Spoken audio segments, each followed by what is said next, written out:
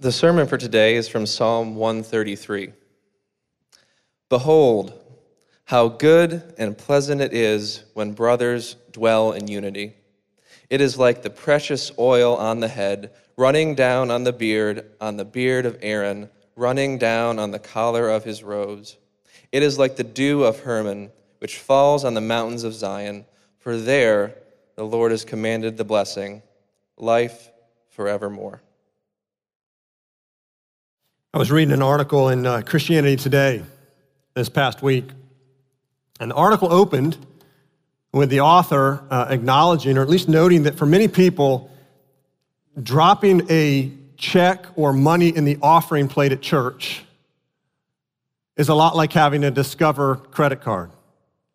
And he said both offer cashback bonus. And his point, and the article went on to talk about this idea that the blessing of God is primarily material blessing. In fact, the article quoted a few things that they found in some research. 1/3 of Protestant churchgoers believe God will bless them if they donate money. 1 in 4 say that they have to do something for God to receive material blessings in return. Now, that's not shocking, because the way we use that word blessing is oftentimes when we say, I'm blessed, or God blessed me, or God is blessing us. Usually that's attached to some sort of material provision. But it raises lots of questions and a lot of confusion around what is the blessing of God? What do we mean when we say, I'm blessed? What do we mean when we say God has blessed me? In fact, consider the story in Genesis chapter 36. It's a story about twin boys born to Isaac and Rebekah. Their names were Jacob and Esau. If you look at the two lives of Jacob and Esau, and you look at the material blessings in their life, it's not even a comparison. Genesis 36 talks about Esau's life, and it talks about his descendants and his wives and his children and his tents and his flocks and herds and all of this. In fact, according to ancient standards, Esau was one of the wealthiest men to ever live. You say, well, what did his brother Jacob get? Well, Jacob got a tent. He never got a house. Now, he lived with his father, lived with Isaac. They wandered. They were nomads. Now, in our current climate, the quick answer would be, who is blessed by God? Well, it's Esau. Look at all his wealth. He even had a country called Edom to himself. He was incredibly wealthy. And yet the scriptures say that the favored one was Jacob. So it raises this tension. Like, what is the blessing of God? How do we get it? How do we experience it? And to answer that, we're going to answer 3 questions. What is the blessing? Who does the blessing come from? And where does the blessing descend? So let's start with what is the blessing? The psalm opens and closes with the blessing. We start in verse 1. How good and pleasant it is. That word good is the same word that's used in Genesis 1 to describe life that was created by God that was very good. God creates land, water, animals, trees, and after every time he creates, he said it was good. Then he creates people. He creates man. At the very end, he says, it's very good. It's God's way of saying, this is amazing. This is delightful. This is pleasant. And the very first people lived in this amazing paradise. The key, though, they lived in this creation that was beautiful in the presence of God. So that's how the psalm opens. It reflects back to the first blessing, what it meant to be blessed by God, to be in his presence. Then the end of the psalm further defines it. Into verse 3. For there the Lord has commanded the blessing, life forevermore. So the blessing is life forevermore. It's eternal life. Now we get pushed into the end of the story of the Bible in Revelation 4 and 5, that describes the blessing of God's people gathered around the throne, rejoicing in the presence of Christ. Filled with joy, further filled out in Revelation 21, when they're gathered around the throne before God in the new heavens and the new earth, no more pain, no more crying, no more death, no more sin. And so the blessing of God, both of them, beginning and end of the Bible, are centered around God's people in his presence. That's the key. It's God's people in his presence. You say, well, what's this blessing like? It sounds good. Well, it's more than good. It's amazing. Look how the psalmist describes it. What's it like to experience it? He gives two poetic images. The first is the image of oil. Look at verse 2. It's like the precious oil on the head, right? Oil in the scriptures is symbolic for God's presence, the presence of the Spirit. And it says that the oil, right, on the head of Aaron, right, flowing down. You know what oil is. Oil, it takes the warmth of the sun, softens the skin, it's fragrant, right? It relaxes you, that's the purpose of it, right? It's symbolic for what the presence of God does.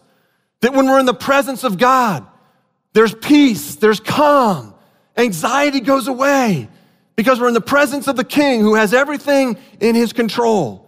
Right? The second poetic image that describes this amazing blessing of God. Look at it, verse 3. It's like the dew of Hermon, which falls on the mountains of Zion. What's that mean? Well, Mount Hermon was the highest mountain in the region around Israel. And the hills of Zion were much lower. And Mount Hermon would, in the winter, would get covered with snow. And then come springtime, it'd all melt.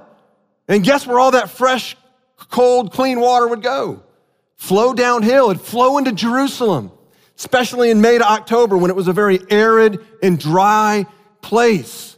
And the refreshing would come from the water that would flow down from Hermon. And so there we see a picture of the blessing of God being this refreshing, this newness, new life, right? The situation you're in is not forever, that God wants to make things new, right? He wants to bring refreshing into dark places. Right? That's the blessing of God. It's in his presence, calm and warmth and peace and refreshing and newness of life. What you're currently in doesn't define you. God's about bringing newness. There's the blessing of God. You say, well, great. How do I get it? Sounds amazing. How do I get it?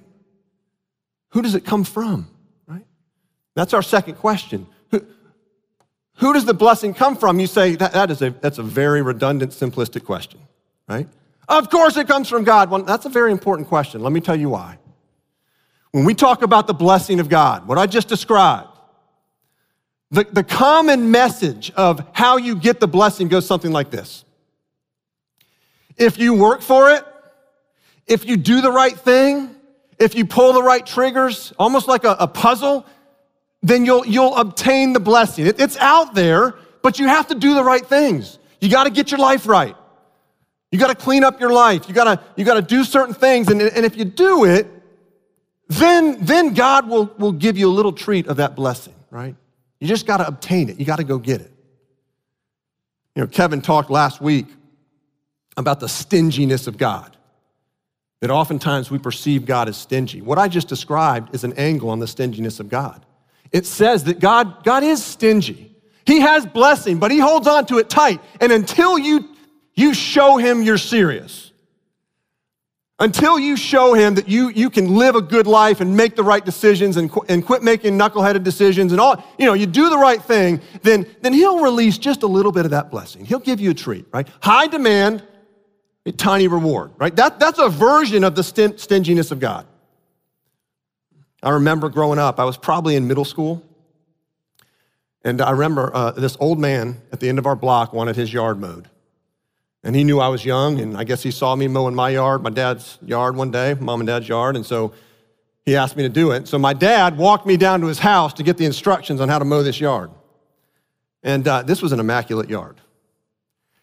And we proceeded to sit there, and he gave detailed instructions about how to cut and edge his yard, down to the detail of his sprinkler heads, and how tightly the edging needed to be right around the sprinkler heads. And I'm going, wow, this is going to be a laborious job. The detail here is incredible. Then he got to how much he's going to pay me. And it was hardly anything. So we said yes, and I started mowing his yard. After every time I mowed it, he would inspect it to see if I was deserving of this pay.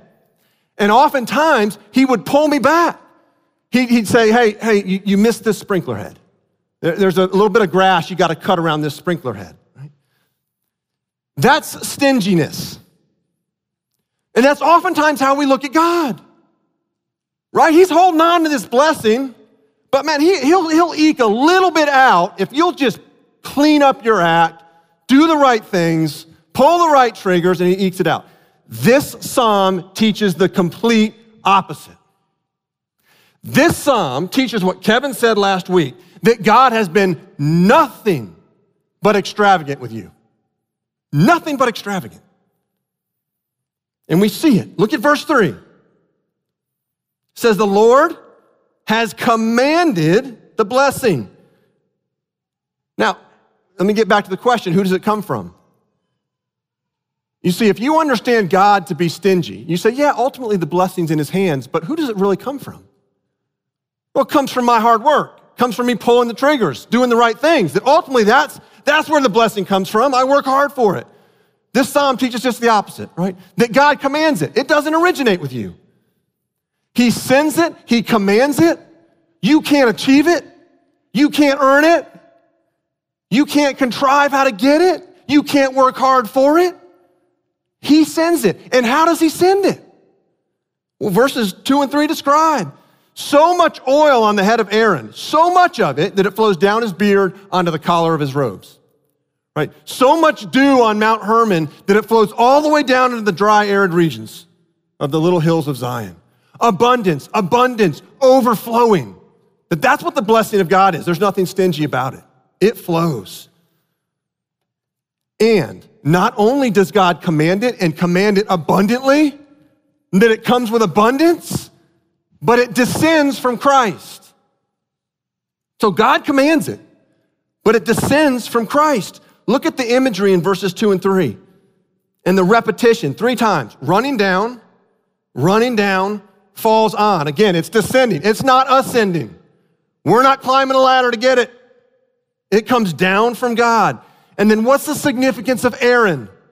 Right? Why does the psalmist bring up the head of Aaron and the oil flowing down on Aaron? Well, Aaron was the first high priest of Israel.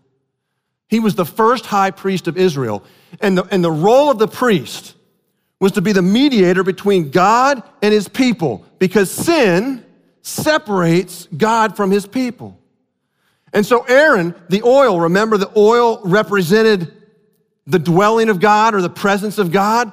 The priest's job was to bring God's people into the presence of God. But to do that, they had to deal with the sin that had separated God from his people. And so the priest, Aaron being the first, and we read this in Exodus 29, where it says that Aaron was anointed with oil, right? The presence of God, to bring his people into God's presence. To do that, he had to deal with sin. How did he deal with sin?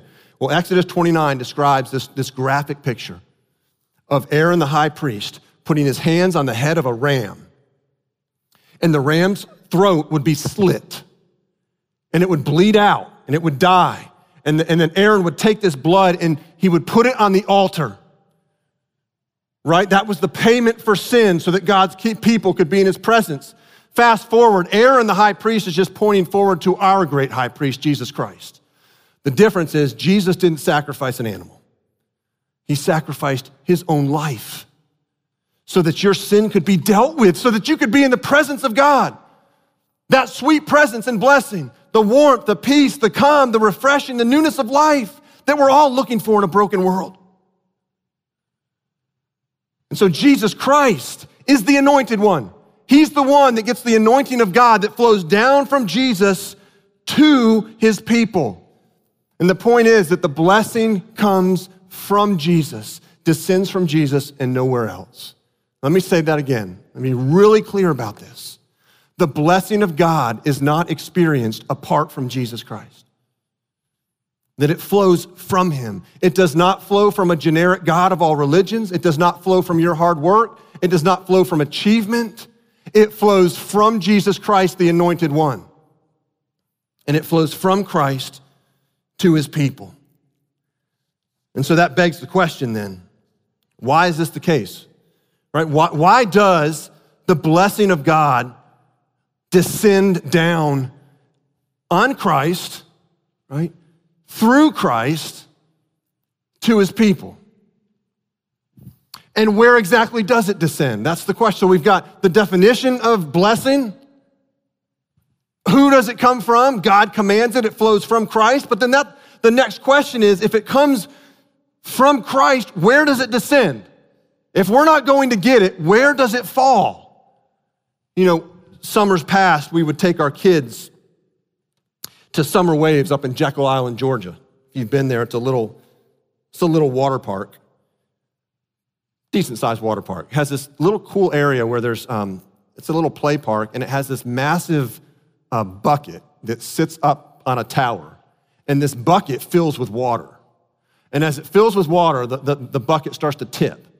And then finally, at some point, it gets enough water in it that it actually tips, and it dumps this monsoon of water onto the ground. And we're watching this, and there's kids standing underneath it, and they get the monsoon of water, they start screaming and laughing, and they're just frolicking in joy, and my kids go, "Can we do that?" I said, "Sure." And I still remember the first time my daughter went up, and she was trying to position herself. That's the key, right? You got to find the right spot where all this water's going to come down. And she stood where she thought it would be, and it filled and it dumped, and she had kind of missed ground zero, right? So she got some spray and she got some water. Bucket tips back up, starts filling again, and she's moving over. And she got it right there, about 3 feet, and she got under it. And this time, it tipped, and she was in the center of it. And she laughs, and she's, frolicking with joy. It was the greatest thing ever, right? Here's where the illustration breaks down. The blessing of God is not like a bucket that tips once in a while. It's a waterfall. It's like Niagara Falls. But you have to put yourself in the place where it descends, where it falls. It's flowing. It's not hidden somewhere, and you got to go figure it out. No, it is flowing. But you have to put yourself in the place where it falls so you can experience it. And you say, well, where is that place? Look at verse 3. For there, the Lord has commanded or sent the blessing. Say, where is there? Right? What is there referring to? Look at the end of verse 1. When brothers dwell in unity. That literally reads, when brothers dwell together. What that says is that this rich blessing of God descends on God's people dwelling together in community, not on isolated individuals. That's why the New Testament over and over and over exhorts against this isolated Christianity. This Christianity that's about following Christ, but you do it by yourself, you're not in community, you're not in a church. That's not where the blessing descends. I've had people ask me, they say, Keith, why do I have to go to church? Why can't I just watch it on TV? Right? Or why can't I just live stream it? In our day and age, why can't I just be some of us joke around, a box spring Baptist or a pillow Presbyterian or a couch potato charismatic? There's probably a million ways to define it. Why can't I just sit in the comfort of my home and watch a service and get filled up and be okay? Here's the reason. That's not where the blessing of God descends. The blessing of God descends on the church, his people gathered together. In fact, when you look at the early church in Acts 2, right after Pentecost, what were they devoted to? The apostles' teaching, which is the word of God, breaking of bread, sacraments, prayer, and then what's the fourth one? The fellowship. They were committed to the fellowship. They were committed to meeting together, to being together, to dwelling together. We read in Hebrews chapter 10, verses 24 to 25. It says, and let us consider how to stir up one another to love and good works, not neglecting to meet together, as is the habit of some, but encouraging one another, and all the more as you see the day drawing near. Don't neglect meeting together, the author says. Why? Because that's the blessing of God descends on God's people, living life together, being together, interwoven together. That's the church. And that's where this waterfall of blessing falls. It's on God's people dwelling together. Now, why is this the case? Well, look at the imagery in verse 2. Right, notice what it says. The oil, right, the presence of God, symbolic of it, falls on Aaron. And what's it do? It flows from Aaron's head, down his beard, onto the collar of his robes, onto his body. Right? Aaron is a high priest pointing to our great high priest, Jesus. Jesus is the anointed one. What happens? The anointing of God, the presence of God falls on Jesus and down to his body. One body. Jesus doesn't have multiple bodies. He has one body of his church, of his people, deeply connected in his body. I'll use another metaphor. The scriptures talk about Jesus as bridegroom, and we're the bride. Jesus doesn't have multiple brides. When he comes back, he's coming back to rescue his bride, the church. One bride, which means that's God's people united together in community, in unity together. Here's the second reason why the blessing of God descends on God's people dwelling together. One is just the imagery of Jesus' body, that we're one. But the second is in 1 Peter 2:9, it calls God's people, the church, a royal priesthood. That if you're in Christ, you're a priest in service to God. Which means you're a priest, which means you're called to bring the word of God to one another. Right? That there's this role we have as priests. Dietrich Bonhoeffer, he was a pastor in the Nazi years of Germany. And in those years, he was leading this kind of fugitive gathering of seminarians. And he was trying to, in the midst of Nazi Germany, was trying to teach them what it meant to live together as a family of faith in Jesus Christ. What it meant to live life together. And during that time, he wrote a book called Life Together. He was actually ended up being killed by Adolf Hitler for his faith. But this book he left is just, it's wonderful. Listen to what he says.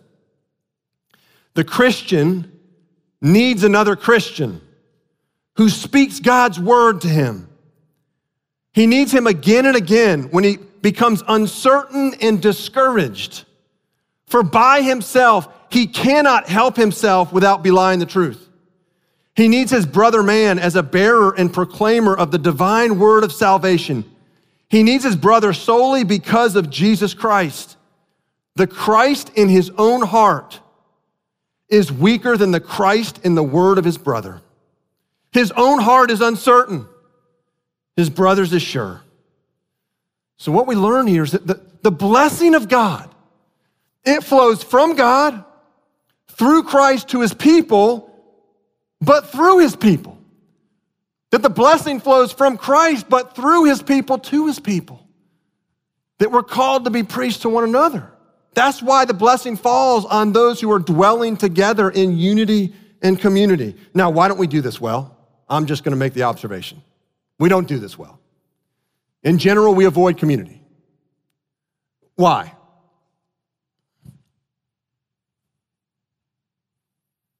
Because it's hard. It is incredibly hard. Look at the most narrow community you have if you're married. Is your marriage easy? Relationships take work. Community is hard. Brothers and sisters fight. Families fight. Right? That's how it is. In fact, the first brothers that dwelled together in the Bible, Cain and Abel, it was a murder story. And it was a religious fight.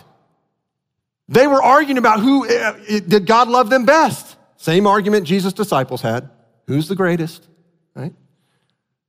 But there's fighting. It's hard. Listen to this. Nothing requires more attention and energy than living together in community. Nothing. It is much easier to deal with people as problems to be solved than to live with them in community. It is. It's much easier to write somebody off, is it not? A lot easier to write somebody off, right? And it's a lot easier to surround yourself with people that are just like you than to surround yourself with a diverse community as the Bible describes. So what empowers you to do this? If it's so hard, where's the power to do this? Well, Psalm 133, the context of Psalm 133 answers the question, where does the power come from? What was the foundation of God's people? What was the foundation allowing them to dwell in this sweet unity and community? Well, remember, this is a psalm of ascent, which means they sang this as they were making their way to Jerusalem several times a year to celebrate the festivals. And they didn't go for vacation. They went to worship God.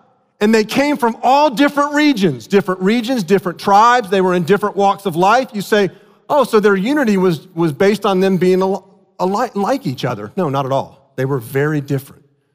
But when they got to the temple in Jerusalem, what did they do? All these different people with different backgrounds, different walks of life, they gathered around the temple and worshiped God. They were in the presence of God. They had one thing in common. That's what united them. That's what their community was based on, was this one thing in common. And that is the power for a bunch of people that are different in every possible way: education level, socioeconomic status, color of skin. I could go on and on.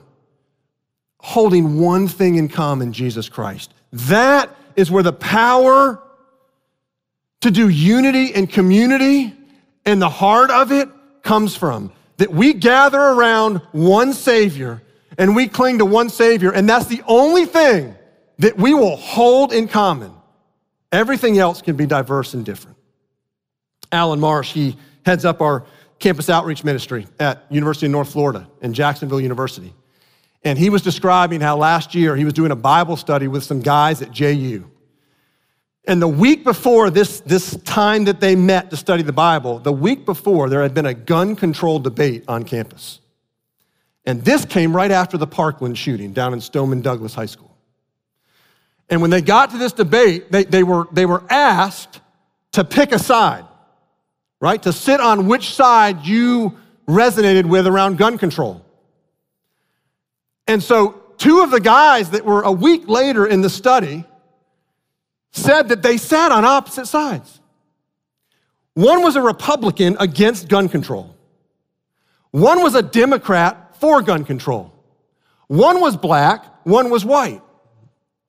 A week later, they're sitting in this Bible study and they're studying Ephesians 2 on living in unity, right? And the difference between Jew and Gentile and the unity that Christ brings. And Alan said he looked at them and he said this: in Christ, you have more in common sitting on opposite sides of that room than you would if you were sitting on the same side of the room outside of Christ.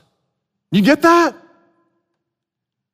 That unity and community is about holding one thing in common. One thing. And that's Jesus Christ. And when that happens, there's power to do the hard of living together in community and living together in relationship. Let me give you a real tangible action step coming out of this. Join a community group this fall.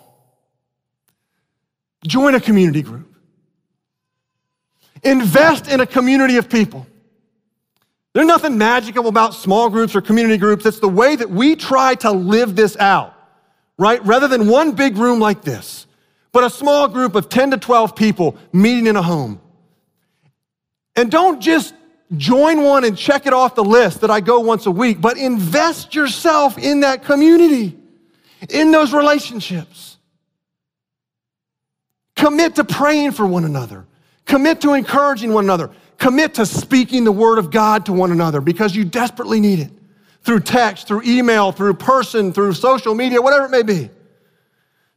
Commit to being transparent, to opening up your life, saying this is what I'm struggling with, that people can pray for you and walk alongside you, that you build a community that has life-sustaining relationships in it. And you say, Keith, I tried it. It didn't have that. Well, then you initiate it. You get into a group and invest. You start encouraging people with the word of God. You open up and be transparent, right? Invest, become, and if you're a leader of a community group, this fall, commit to making this a community that dwells together, that does life together. Why? Because that's where the blessing of God descends. It descends on the church meeting like this in corporate worship, And the blessing of God descends on God's people meeting in smaller groups and homes. That's the rhythm we see in the book of Acts. And when you do, you're going to experience this sweet blessing of God, right? Good, pleasant life forevermore, experienced now in this world. Let's pray.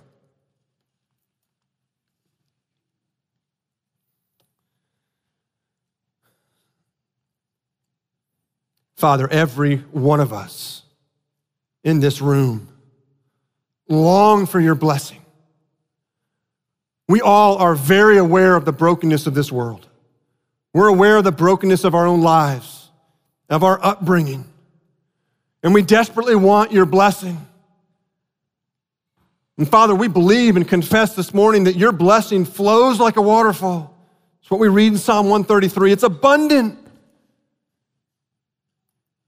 And yet it descends on your people dwelling together.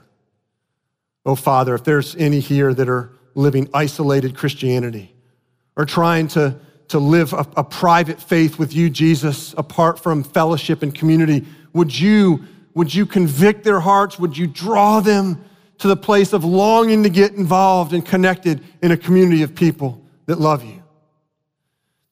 Father, we want to be a church and a people that dwell in unity and community. We want to be a people that cling to one thing in common, that's you, Jesus, gathered in your presence. And when that happens, Father, would you make this a place that is welcoming to people that are coming with questions about what the faith is, who Jesus is, what Christianity is, that they would experience warmth, that they would experience unity in our world that's divided and so politically divided in our day. Would your church be a place of great unity, not because it's politically on the same side, but because it's united around the King, Jesus Christ. Father, as we continue to worship now, would we sing praises to you and think about these Christians thousands of years ago, these Israelites, these followers of you that would gather in Jerusalem several times a year to sing to you. And now as we close our worship singing to you, would your blessing fall and descend and fill our hearts with the good and pleasant life forevermore that's only found in you, Jesus. And we pray this all in Christ's name. Amen.